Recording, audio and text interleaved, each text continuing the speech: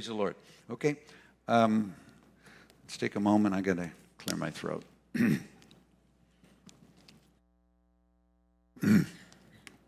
Okay. Praise you, Jesus. This is, I don't know, have you feel the presence of God here so strong? I mean, he's just like thick. And there's, yes, we're so grateful. We're so grateful. We don't want to, you know, when God begins to fill, then we begin to diminish. And it's a joy to diminish when he starts to fill. And he's filling, and it's growing. And thank you all for the prayers, being a part of prayer on Wednesdays. Thank you all for participating or giving permission for us to step into intercession, where we can be directed by God's Holy Spirit, by Jesus' prayers on where to stand in the gaps that are present in the world, wherever the conflicts are, global, for Israel, for America, for his church.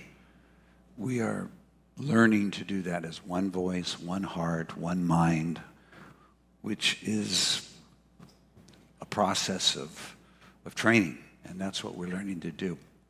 I want to begin in 1 Samuel chapter 16. I'll just skip. Today's, I want to really, in our process of being together, give thanks to our Lord for all he's done for us and allow for that spirit. I believe, I keep hearing the Lord say a week of thanksgiving, a week of giving thanks. So don't wait till Thursday. We begin now, and we'll continue it all the way until next Sunday when we regather. And I was reminded, you remember the old, the Mary Poppins that most of the baby boomers grew up with, Julie Andrews, and there was that famous song, you know, a spoonful of sugar helps the medicine go down. Well, I was hearing the Lord say, a mouth full of thanksgiving helps the bitterness digest. Most of the things of God, they taste sweet when you bite into them, and then they cause the transformation process, which often is a difficult one. So Thanksgiving is super huge. But let me give a reference point. Chapter 1, verse 1. So they brought the ark of God and set it in the midst of the tabernacle. I believe we're practicing this. That David had erected. This is 1 Chronicles 16:1. Then they offered burnt offerings and peace offerings before God. And when David had finished offering the burnt offerings and the peace offerings and blessed the people in the name of the Lord, then he distributed to everyone of Israel, both men and women, to everyone a loaf of bread, a piece of meat, and a cake of raisins. And he appointed some of the Levites to minister before the ark of the Lord, to commemorate, to thank, and to praise the Lord God of Israel. That's the scripture I'd like to launch from today. He appointed some of the Levites to minister before the ark of the Lord, to commemorate, to thank, and to praise the Lord God of Israel. We're familiar with thanks, and I think we're familiar with praise. Thanks is the word yada, meaning to throw the hands up and to wholehearted thanksgiving. Praise is the word hala, which means is to brighten up and to become like we stepped into today. But the word commemorate, it literally means simply to remember or to mark, or it comes from the idea of the male. It's something of locking in what is of God and what he's done and who he is so that we don't drift. Like to remember is to return. To remember is to reactivate. To testify to Jesus is to open up the future ahead of us. It's the opposite would be we forget. So Israel, David said, we've just had the most incredible point yet for the history and the future of Israel. We brought the ark in. We are positioned now to minister to the Lord, but we can't forget what we have been through what God has done, who he is. Otherwise, we will stop being thankful. And if we stop being thankful, our praise will just disappear. Thanksgiving is the first step into praise. I will enter his gates with thanksgiving, into his courts with praise. It begins with often just a sacrifice.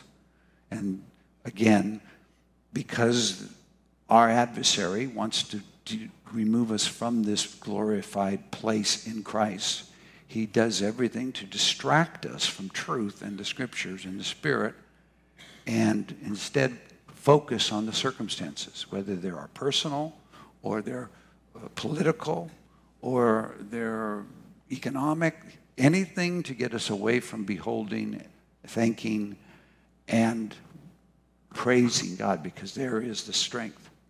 This year is the year to, praise him, for he is good, for he is good. I praise you, for your mercies endure forever.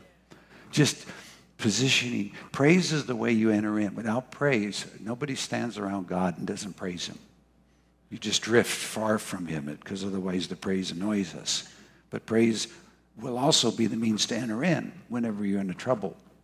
That's why we don't praise God from how our soul is doing. We praise God from who he is, to who he is, and receive that. So this commemorating.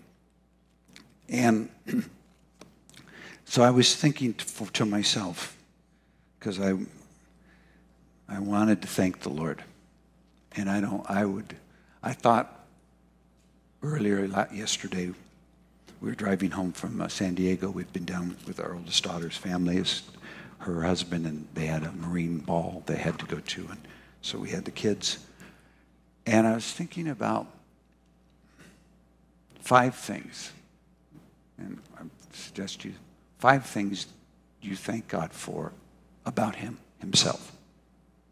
Often we might think about what he's done for us, which is very important, but who he is. And who he is what he's done for us. I mean, I had no reason to be saved. I had no upbringing in salvation. I did not understand. I didn't even know who Jesus was at the age of 19 until in the seeking process the word was given, and then my heart launched onto it. But truly, he saved me in Christ like he saved us before the foundation of the world.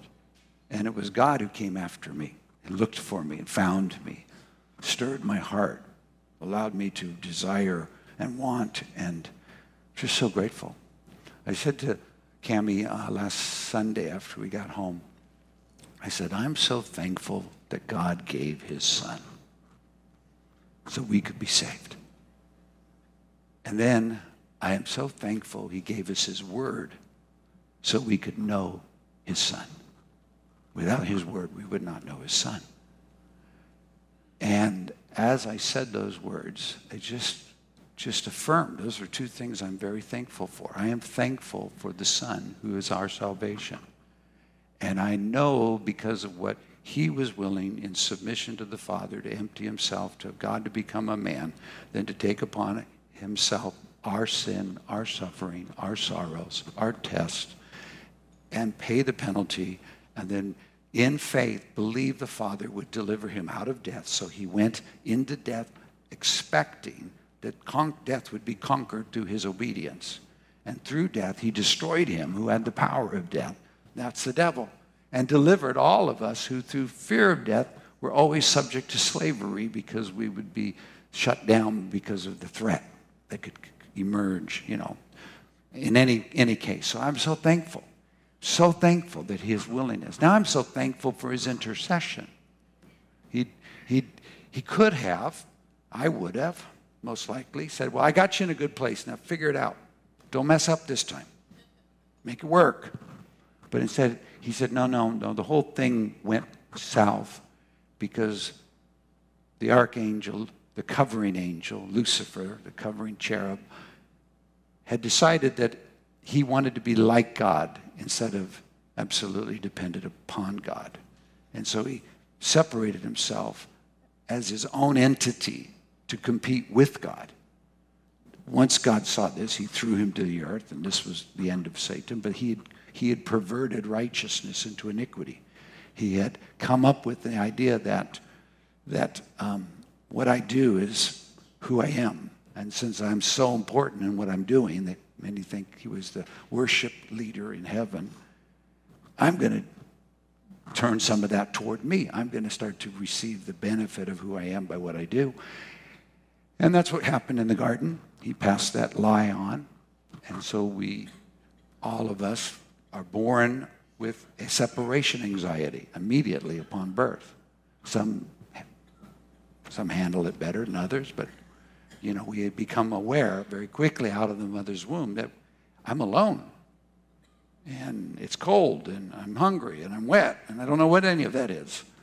And then it gets reinforced when we go to school, because others tell us that we're cold, wet, and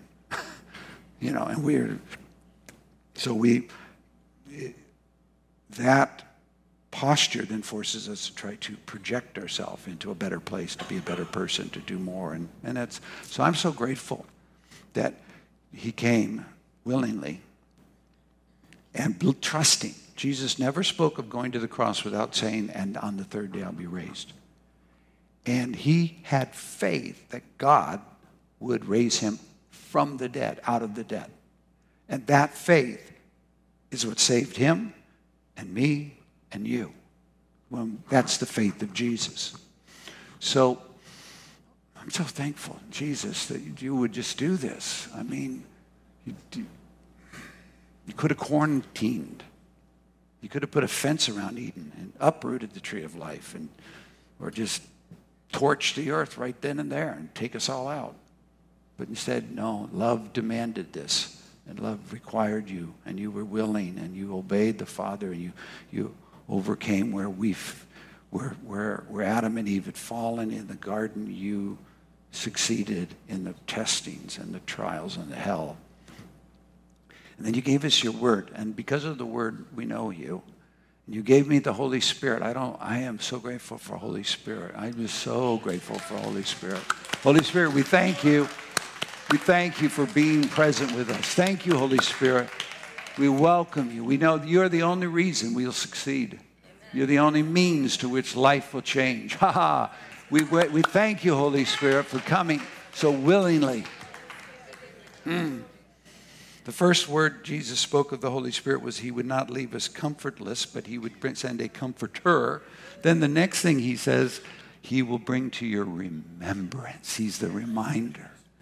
That's why whenever we will take the time, which I am so thankful for prayer, that God would say, I want you so involved in my life. I want you inside me. I'll give you my word, and then I want to bring you into intimacy inside of my word by my Spirit. And I love to spend time with you. I'd rather spend time with you than anyone. And just to create that. Again, wouldn't it stand to reason? You think, well, gosh, I don't know if I want to let this renegade group of people that close into my heart. I already had it tough enough letting one man once a year come into my holy place. But instead, God said, it's open. The door's open. Come on in. My Son made it possible. Run in with the boldness my blood gives you. Don't even hesitate. You are accepted. You're coming through resurrection. And he's the high priest over the house. So you are in good company. Think of that. And seriously, I mean, if you think about, why would you let us get so involved in life again? You'd want to kind of say, you just don't touch that. Don't touch this. And don't. Now he's saying, go touch everything. Get inside everything. Grow in everything. You go, but what if I do it wrong? Well, you will. I'm counting on it. I'm thankful that I've failed in everything I set out to do. I have made the worst mistakes trying to do the best for God. And I'm so thankful that he knew that was the way it would be. Just a few weeks ago, I said, Lord, I'm sorry that I just seem to not be able to do anything you tell me to do in the way I imagine I should be able to do it. And what a mess. And I heard the Lord before I even got to finish my repentance. He said, I was counting on it. I was always counting on it because this is the discovery. Thankful for his word. Without his word, I would not have known truth. And I would have been bound to the lie that I had forged for myself into chains of affliction in my 19 short years of life. And all of the ramifications of my soul, I would never have had an opportunity for it to come into the freedom God has ordained for it. I'm so thankful for his word. And I apologize to him constantly now. I said, I'll tell anybody and everything, if I had one regret and one thing I could do differently, it's not an act, it's not a decision. Although this was an act and it came out of a decision, I can remember the day. But I would read the Bible ferociously, consistently, cover to cover every year. I would be in the New Testament just like I am now, 3 times a year. And I would read Psalms so I could get my praise up every day. And I would have done it, had I done it, I would have done it instead of reading through the Bible a number of times until you kind of got a framework of it. Now you can kind of take the library and focus in on topics and things you're seeking after, prayer or revival or peace, and not realizing that I was like snacking, taking portions of truth that were applicable and needed. Nothing wrong with studying out a theme or a doctrine, but I was missing, I was having an incomplete diet. And this year, in the last 2 years, I am so thankful for the Bible. It's just amazing. It's the only book that's living, let's put it that way. There is no other book in the planet, on the earth, that's living, pulsating, light, sharp, has the capacity to communicate faith. Was given not by man, but by the Holy Spirit moving upon holy men for the purpose to reveal Christ Jesus. It's just, I'm so thankful for that. And because the scripture is truth, when I abide in it, it starts to change me, whether I realize it or not. Now, never being saved, never having gone to church in my life, never understanding, my parents were atheists, but they were agnostic. And when my mom got saved, I was probably 13 by the time she got saved, and it was too late for me as far as where I'd already tasted the world and was heading strong. But she began to pray, and I had enough experience to start to long to discover. And, God, anyway, I got saved. Then the scripture, and then the Holy Spirit, and practicing prayer and spending time with the Lord began to rapidly transform my life. Because when we say yes to Jesus isn't when God begins our journey into our future. Our future was given in Jesus before time began. So all of a sudden, it's like rapid transition, because we're not only are we saved, but when we are saved, we are also called. We are called and saved before the foundation of the world. So we're saved with a purpose, sonship with a purpose. And also we're coming alive to it. Whoa, whoa, whoa. And some of us kind of just move slowly into it. Some of us, like me, I was so lost, I was so dark, I just going, I found it. And it was an accumulation. I was reading the scriptures, just ferociously. And I would feel the anointing in ministry. My beginning point was to say to who was to be my youth pastor and ministry director after I'd gone to church the first time on a Sunday, 2 times to 2 churches, I said, all I want to do is spend the rest of my life helping people find Jesus. I didn't know that was my calling, but at the time it was the heart of gratitude. It was like, I want to do this. And so the scripture became powerful. I'm thankful for his anointing, aren't you? He just will give you strength. He gives you resource. I remember the first time of learning to feel the anointing, I'd think, oh, this is so awesome. We did coffee houses back then, small gatherings. And I just come home, wow, God, you used me. Wow, I said things I didn't even know I knew. And wow, you heal people. And wow. And I thought, I'd get up the next morning and go, I'm going to just get my Bible. I'm going to get my study. I'm going to get into this. And fortunately, see, it's like I have to do what I got to do, but God's always letting me know that I don't have to do what I got to do. But I can't stop myself. But he has a plan for that. In any case, I remember with the Bible and a concordance, and these were not on your phone back then. They didn't even have phones that traveled with us. And I'm getting into it, and just a whisper of Holy Spirit said, how much of this do you think you can get without me? Yeah, it's like going, you want to think, stinker. That's not fair. I think I should be able to get a lot anyway, but I realize that. But here's what happens. From a wicked, selfish, sin-filled, rebellious teenager to what a better life, what an improvement, what a best blessing you're bringing, and helping others and giving, purpose, little by little, as the scriptures and the prayer and the Spirit and the ministry and the family. I'm thankful for family. We were all alone, but we got saved into a family. We're born into a family. We are a family. And it's just what a joy. But in the midst of that, little by little, I began to learn how to do the scripture. And I had a grasp of what God was after and what he wanted to accomplish. And I learned how to avoid evil and choose good. And I began to, through the scripture, gained a lot of wisdom and insight. And I remember reading Proverbs every month just because it was just telling me, don't do this, do that. Don't do this, do that. I go, okay, I'm all over. I've been doing the wrong and I want to do the right. So I'm doing. Not realizing that part of my soul was now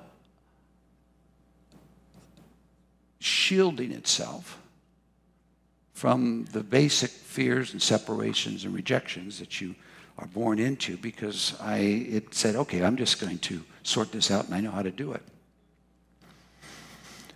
Later on, well, let's go to Philippians chapter 3. I just want to, Thanksgiving is a powerful force because it's acknowledging that God is the only one who can bring life and victory and help and triumph, no matter who we are, what we try to do, no matter. And I don't know, this is kind of like a message you could read. You could do out of Hebrews 12. It's just every place. But bitterness is the fruit of failed grace.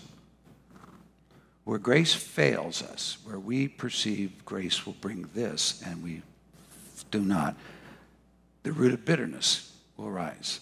And it's subtle. It's just kind of like it creates a control mechanism that will often never be seen in us unless God kindly decides to show us. So we can be Job, the most integrous man, and yet have a heart filled with pride and fear that we will never let be touched except by the circumstances that he had to walk through. Could he finally come to the realization that he was the problem and not God? And God was after what was in his heart, the Leviathan, the king of pride, swimming there. What a story he had to go through. But I was like that. I had a lot of integrity. It's not that I don't have it now. I just don't trust in any of it. Trying to observe being integrous, but I do not trust any of it as the righteousness that would give me a place. So Philippians chapter 3, verse 1. Let's just go through this. Finally, my brethren, rejoice in the Lord.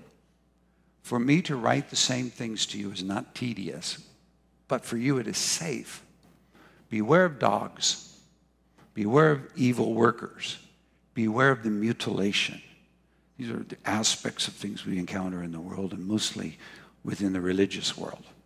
The mutilation would be those who are commanding people to return to circumcision, to enter into the Jewish rites, which would be the means for their salvation, putting the first covenant ahead of the second covenant. And he said, though I also, so then he says, no, this is what we are. We are the circumcision of the heart. We'll know that in Scripture. Who worship God in spirit, or in the spirit we worship God. That's why this kind of our gathering like that, where the Lord, Holy Spirit starts to do what the law could never do and the command could never demand. We just start rising in the sound. Rejoice or boast in Christ Jesus. The only one who receives glory and who makes anything possible is Jesus Christ, the Messiah, the anointed one.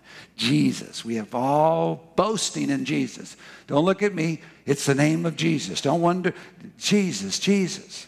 And we have no confidence in the flesh. Now, this is the part that's the struggle part that I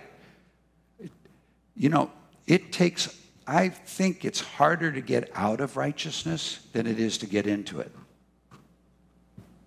Meaning, when I begin to practice righteousness without realizing it, I practice it from myself.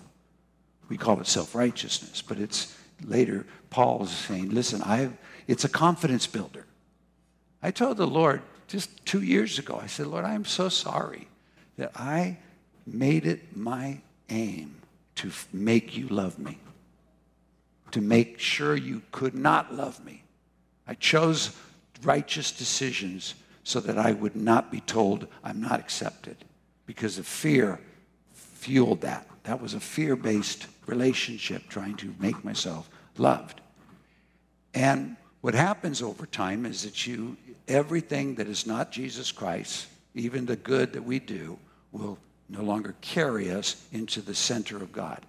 So Paul said, although I might have confidence in the flesh, and this he lists, if anyone else thinks he should have confidence, this is Paul now, this is the apostle, this is toward one of his last letters he writes, I was circumcised the 8th day. You know, if you're to be circumcised in Judaism, it's not the 7th day, and it's not the 9th day, it's the 8th day. And I started right. I was of the stock of Israel. I wasn't a Gentile. Of the tribe of Benjamin. I knew where I came from. A Hebrew of the Hebrews. Concerning the law, a Pharisee. I'd separated myself to the law, completely unto the law. Concerning zeal, persecuting the church. Concerning righteousness, which is in the law, blameless. And then, again, I could never relate to that because that's not where I came from. But I didn't realize, it seems like we all go there. Once upon a time, we will try to make sure we're dotting all our I's and, crossing our T's and keep, minding the Q's and P's and Q's. But what things were gained to me, these I have counted loss for Christ. Now, I just want to address something that if the Lord would grant you favor, I would have fallen into a pit. As righteous as I was, I could never probably have come into truth had the Lord not withstood me. He's committed to stand against pride. Pride is anything we do to secure ourselves apart from what God has accomplished in the Son. Anything that makes us self-dependent or independent is rooted somewhere in our pride. And God, and if we say to somebody, well, your righteous acts are based in pride. Well, how can you prove that? And I know personally, people would say that to me. I said, that's not true. Cammie and I, when we would get into the best of our fights, she's such a beautiful wife, and so submissive, and she's going to get more rewards than I'll ever get because she endured me and tried to win me without a word when I was disobedient to the word. But you see, how could she tell me I was disobedient to the word? I know the Bible better than her. I pray more than she does.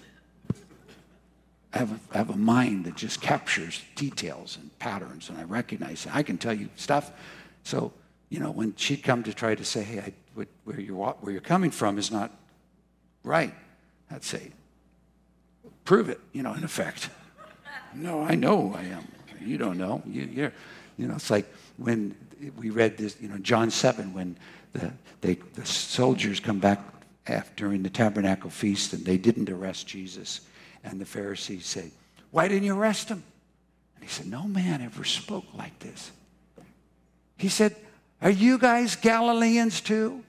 And then he says this makes me chuckle now. He said, look at us. Have any of the leaders followed him?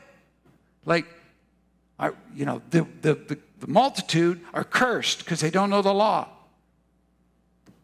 It's so happens. So, I made vows. A lot of times that's a good thing. Most time not. I'm not going to have that happen. I'm not going to have this happen. I judge my parents. I'm not going to let that happen to my kids because they let me run too loose, so I'll keep a tighter leash. I judged churches because I was young and I was alive and I had movement, and they were old and they were not alive in my perception, and I just made a lot of internal choices which were setting me up to have them fail. I don't understand why, other than I do know the first time I ever went through something I really did not want to go through and thought, God, we're missing a moment. We've got to get out of this. Finally, I saw what he wanted me to see on the end of the trial. Sometimes you just don't see things when you're entering in because we don't, self-justification, self-righteousness, self-rationalization, all of those things are so a part of us to try to keep ourselves from being rejected and living in shame and being told we don't matter. Because we do matter and we're not to live in shame. So we have these other things. And I remember, I said, Lord, and when it came out of my mouth, I was like, did I really say that? I said, Lord, I'm so grateful for you taking me through this, which I never wanted to go through. And that was the first of many. So these scriptures right here, what were gain to me? These I've counted loss for Christ. Now the word count is, I lead with this. It's like the lead with your left foot if the man's leading the dance. I lead. This is count it all joy when you fall in diverse temptation. This is how I respond. I've learned what things were gained to me. So now Paul is all this that is valuable, wealthy, I've counted them as loss. Or literally the word is through Christ. And that's the funny thing. This Christ that you have said yes to, he will be everything at the end of it. He has no other lovers. He does not accept he is a jealous God and a jealous husband, and he's calling us to himself. But he has a perfect way to do it. He just says, it's just not going to work with me. One of the hardest things is a gifted, talented young person comes into this, or an old person comes into our church, and they said, I'm ready to just bring my gifts and put them into the practice. Most of the time, they just collapse because no flesh glories in his presence. And flesh is beautiful in the earth, but it's just can get, it's not working anymore. I used to have all this influence. I used to have all this ability. I used to have all this talent. I used to have all this self-confidence. I used to know what I was doing. I used to feel like, no, I don't know anything. I don't know what I'm doing. I don't feel like. Now, if you'll stay with Jesus, that's the undoing journey. And everyone will be undone. God will take a man apart before he puts them together. So he says, yet indeed I also count all things loss through, or for, but it's really word, through the excellence of the knowledge of Christ Jesus my Lord. So let me say this. If you seek Jesus, everything else will there'll be a loss factor. Now, a loss factor doesn't mean you lose it all, but it does mean you don't get to control any of it anymore. And that's a difficult. He says, in fact, for whom, Christ Jesus my Lord, I have suffered the loss of all things. And the word loss and suffered the loss, it has a connotation at the very end of violence. And when you're with the Lord and here, I'll take that. No, you don't need that. No, I don't want you to have this. No, I want you to trust me here. No, we don't.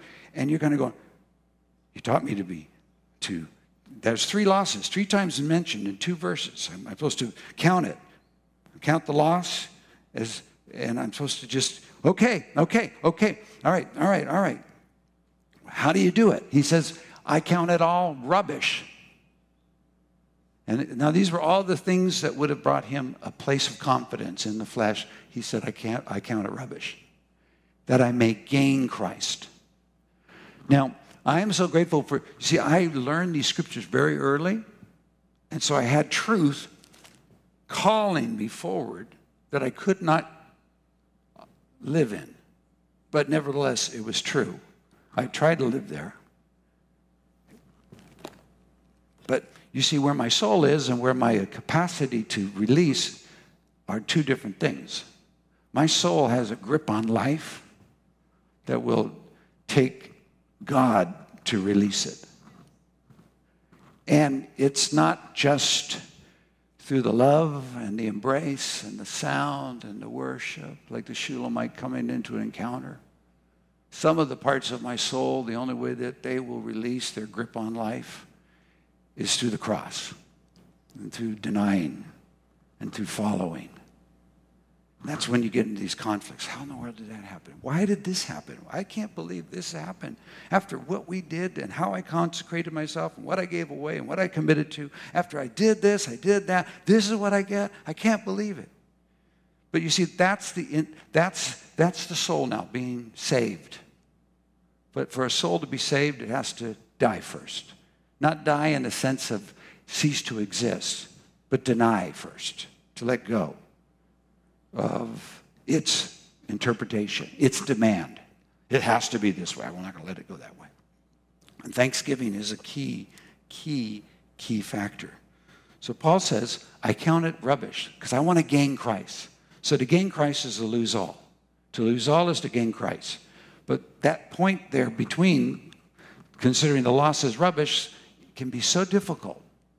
I mean, seriously. I've stalled for years over one offense with God. I've refused to continue with him because of one crazy thing I'm hearing him say, but I can't make sense of why he's saying it and where I'm stuck in and where he won't get me out of it. And so I just kind of do a little pout. Forget it. I ain't going. We'll see how well your kingdom does without me. It's like people when we finally decide we're just going to leave the church. We'll just they'll just find out what happened when I'm gone.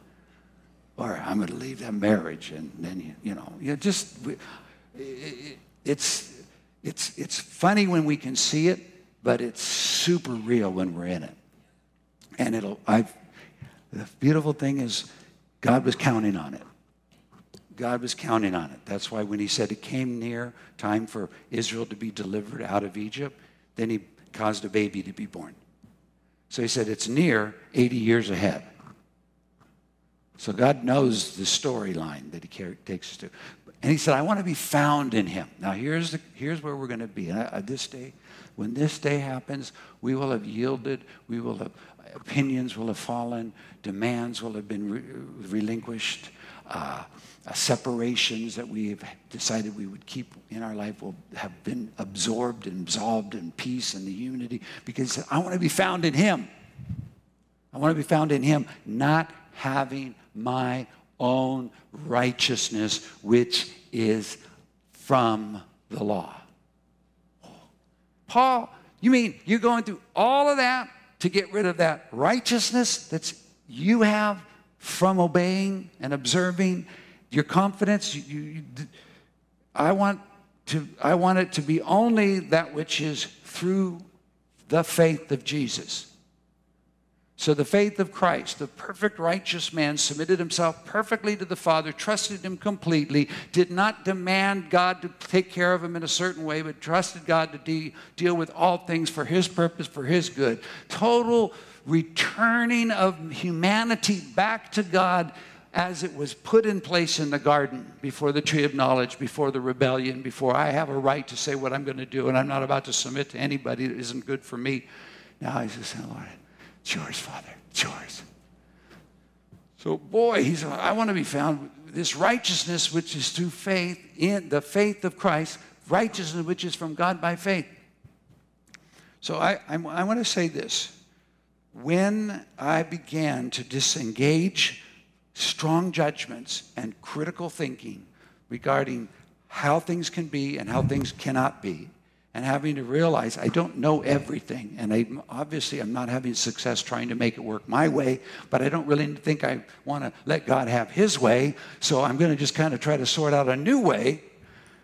What I finally began to relinquish that grip, because you can lose everything and still hold that thing like this. It should have been this way. I shouldn't be here. I shouldn't have married that idiot. It wasn't God's will for me. But now I'm stuck with that stupid person. Now they've left me in a mess. And I just think God should have, why didn't you stop me, God? You know, just like that. A parent, we can do it all. So he started saying, I'm in charge. I'm sovereign. I knew you before time began in Christ. I saved you. I called you. I delivered you. Everything. Give it all back to me. It's all mine. And surprisingly, it was the book of Job that really, when I went down to have a showdown with God, my last showdown, I'll probably have more, but that last one, he took me through the book of Job. And by the time he had me crying like a baby, just so self-righteousness. In any case, when that started to break free, he said, give me thanks. Thank me. I love you. That's why I'm making your life miserable. I'm your father. I'm disciplining you. I'm going to gain you some endurance. You're going to learn to value my things that I value. You're going to partake in my holiness. I am after you. I will not let you have success. Your gifts will never take you anywhere. I am refusing you entry with that attitude. Now, again, no discipline is pleasant when you're in it. It's afterwards that he yields the peaceful fruit of righteousness. And then you're going, thank you, Father, thank you. I go around all the time saying to Father, thank you. Thank you for not letting me have success without Jesus Christ. Thank you for not allowing any of my gifts to work. Thank you that you stood in my way and in my way and my way. Because when you start to, that's when that which was refused becomes rubbish, and that which is gained becomes Christ. And the Christ gain is first that I'm in Christ. I don't have to take care of myself. I don't have to be holy. He's holy. I'm just going to walk with him. I don't have to maintain my own integrity. He is my integrity. I'm just going to submit to him. I'm not going to try to come up with an outcome. I'm not going to direct God. I'm not a traffic control director in prayer. No. God, I need you. I depend upon you. I want you. No other way anything's going to happen until you are the one that steps in the scene. And probably there's a lot for me to learn before you will step into the scene, because I'm obviously in the scene. So I love you. I praise you. I thank you. I want to trust you. And that's the thing. The old Keith Green song, when I first got saved, said, from dust to dust, we will return until we learn to trust. It's all a journey of learning to trust. And now the gaining Christ. So I started thanking him. Thank you. Thank you that you didn't give me success. Try it. It's crazy. It's like anti-human.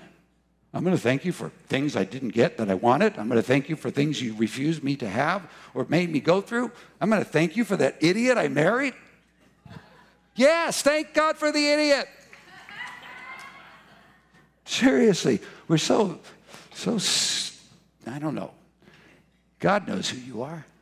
God knows who I am. God knows me. I was so proud. Those heated conversations with Cammie, she'd say, you're so selfish. You're like the most selfish person I've ever known. I'm just thinking, I don't know that person. How could you mixed up with somebody? No, it's the one I'm married. All you think about is yourself. All you think about, but it's all inside God. Oh man, I couldn't. Then I would crumble. You can't say that to me.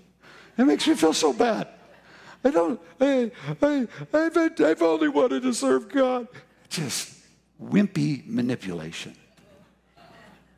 Oh God, pitiful. But God is faithful. And though Cammie could not make me see it, and we'd finally, she'd probably, oh, Lord. Just back. Okay, is it okay, Cammie? Am I okay? Am I a good person? Oh, you're wonderful. I'll call you Lord. No.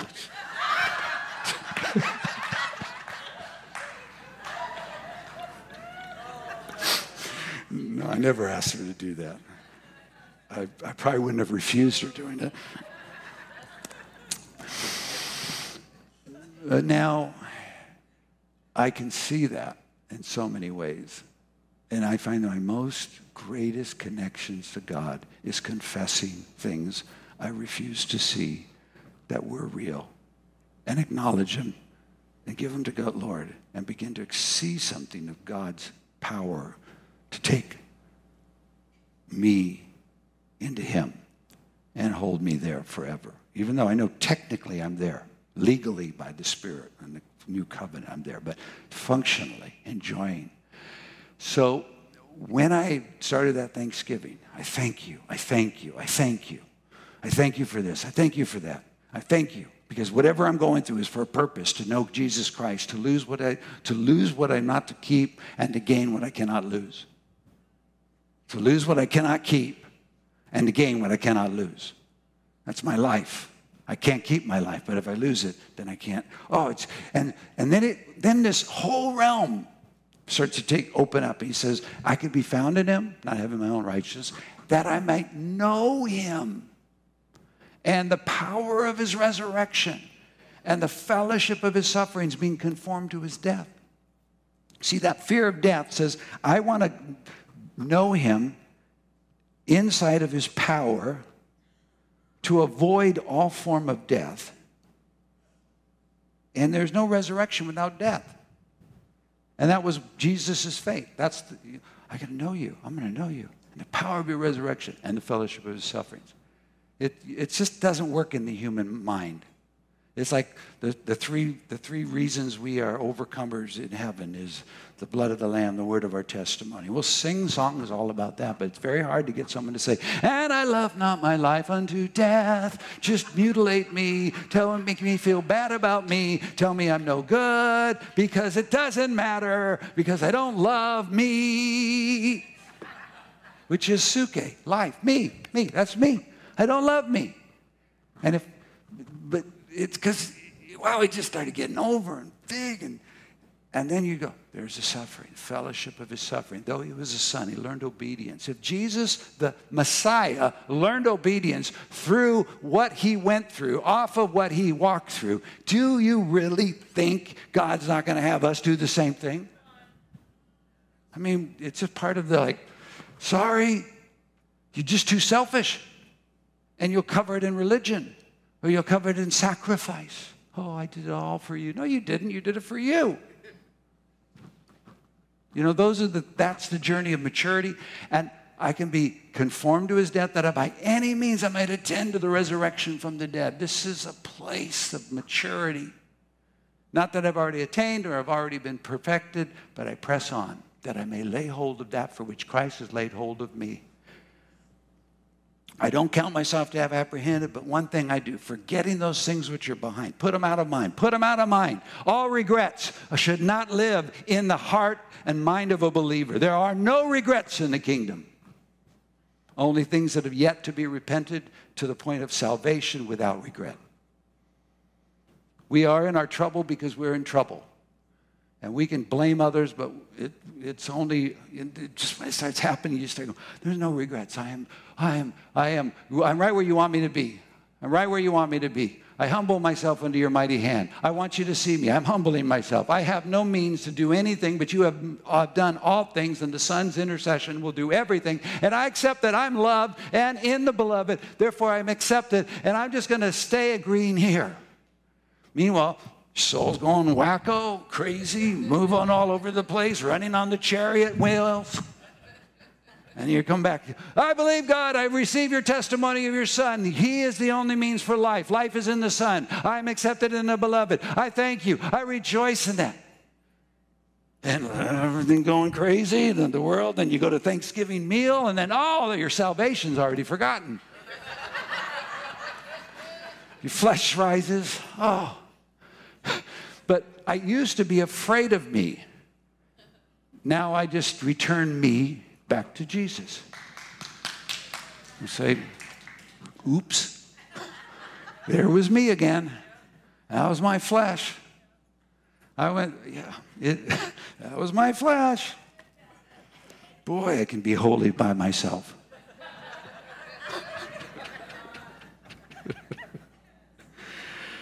But Thanksgiving is a major key. Forget what went behind. Reach forward. There's things ahead. What is the thing that we're all lost everything for? Is to press toward the goal of the prize of the upward call of God in Christ Jesus. That's the reason, let's stand together. I just think the Lord's so pleased with us. And he always says that to me at a time when he's disciplining me. Because, did you know the only thing that impresses God on this earth is humility? Can you imagine that? Just read it yesterday. Rehoboam, Solomon's son, forgets the law. Israel forgets the law. And God sends him an Egyptian army to destroy him. But he always sends a prophet. He says, the reason all this is happening is because you rejected me. You didn't accept me as your Lord. And so Rehoboam says, God is true. That is our true word. I repent. I humble myself.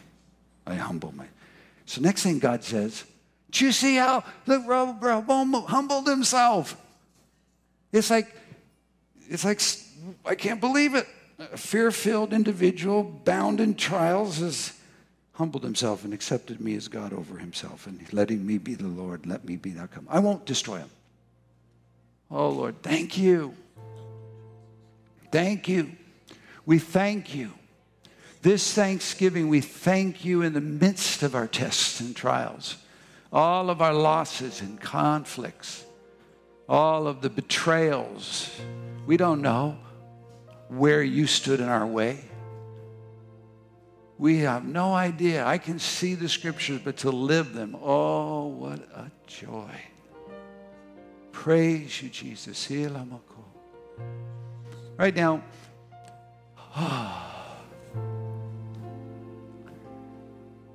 one thing I can't do is I can't thank God for things I don't forgive. So if there's someone in your life right now that's just, you'd rather them dead than alive, or at least out of your sight, or you feel that they have brought extended grief and sorrow and have made your life a living hell, forgive them.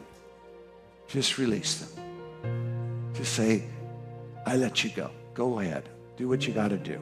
I will not hold over you an outcome that I demand you to take. I release you. You're free. Go ahead. Do what you got to do.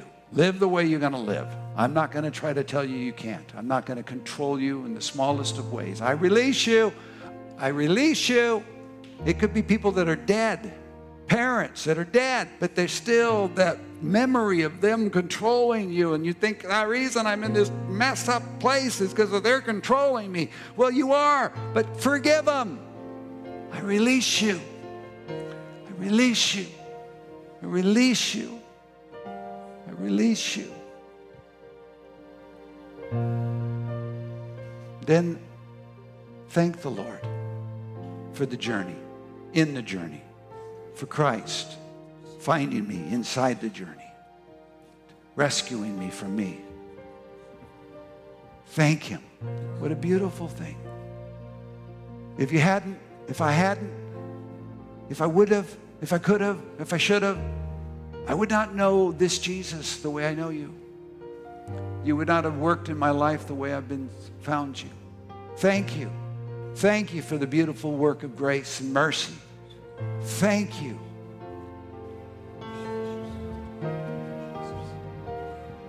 I know it can be really hard. It almost feels like it's anti-Christ to forgive that which is unforgivable and to thank God for what is seemingly, no, I can't do that.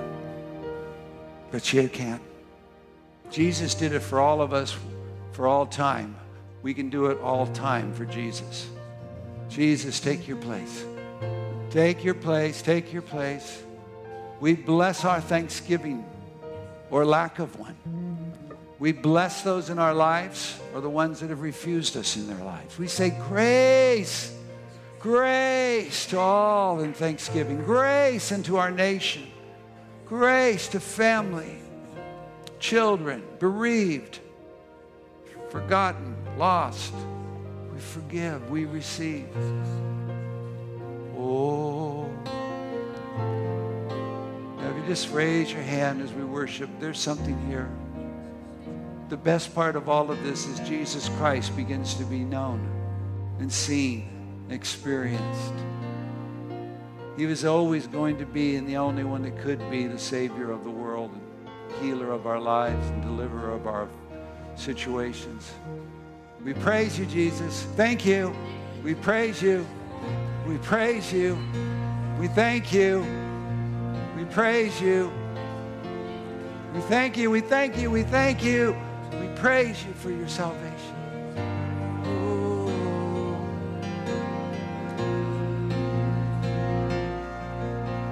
Yes, Lord. Yes, Lord.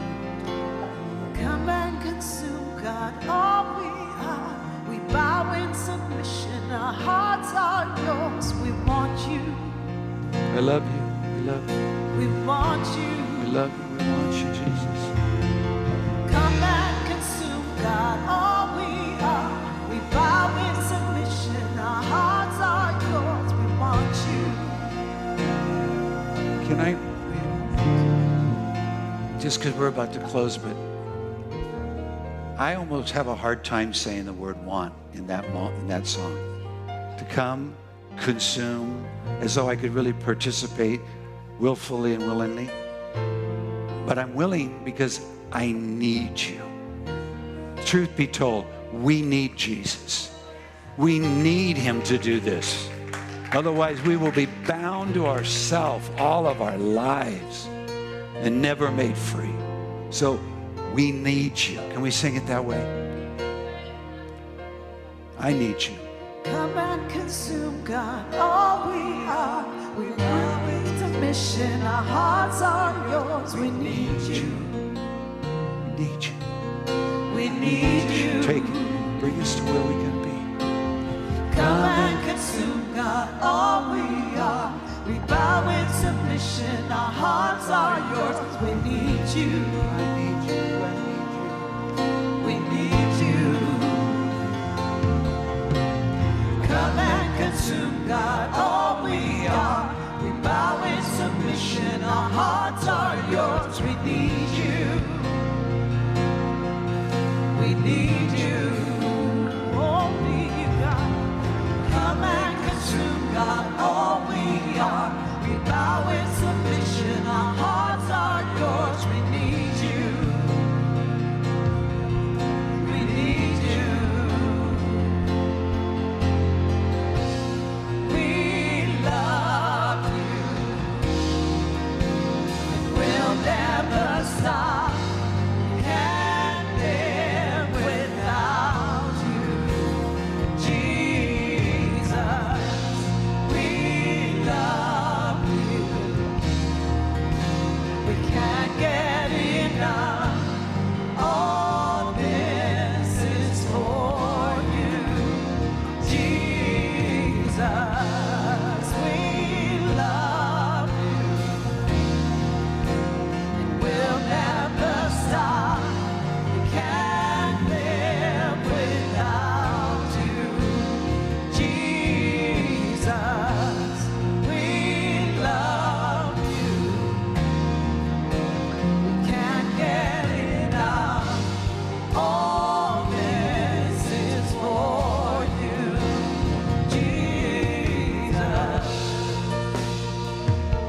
a week of thanksgiving, forgiving and giving thanks to God in all things, over all things, through all things, in glorious Christ, the Anointed One, who is carrying our life into fullness and freedom from ourselves, that he might be supreme in all things. He is Lord. He will be love where love needs to be. He will be kindness where kindness needs to be. He'll be joy where joy needs to be.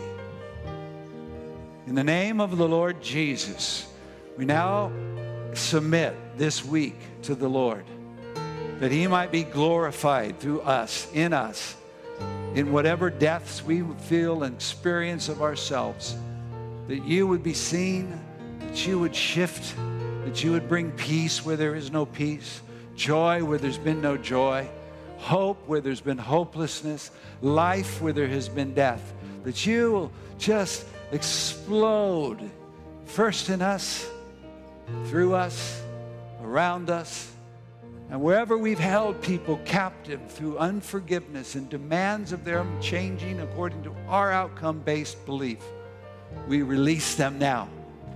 And wherever we have held you captive, Papa, because you didn't do what we thought you should do, we release you. And we say, you know what you're doing. You know who you're working with. And you will complete what you began in each of us. We expect great miracles that will come out of God, and great salvation, and great healings, and great moves of God. And we need you. Come, take over everything. Take over everyone. Have your way in everything. Leave us not alone. Joy, peace, and righteousness in the Holy Spirit is ours now. Righteousness, peace, and joy in the Holy Spirit is ours. Go ahead. Righteousness, say it with me. Righteousness, peace, joy is ours in the Holy Spirit. Again, righteousness, peace, joy is ours in the Holy Spirit. One more time. Righteousness, peace, and joy is ours in the Holy Spirit. Now, Lord, I bless and receive the grace of our Lord Jesus, the peace of our God in our homes, in our hearts, and in this week of Thanksgiving, that you would do and be everything in every way for your glory and for your name's sake. In Jesus' name, amen.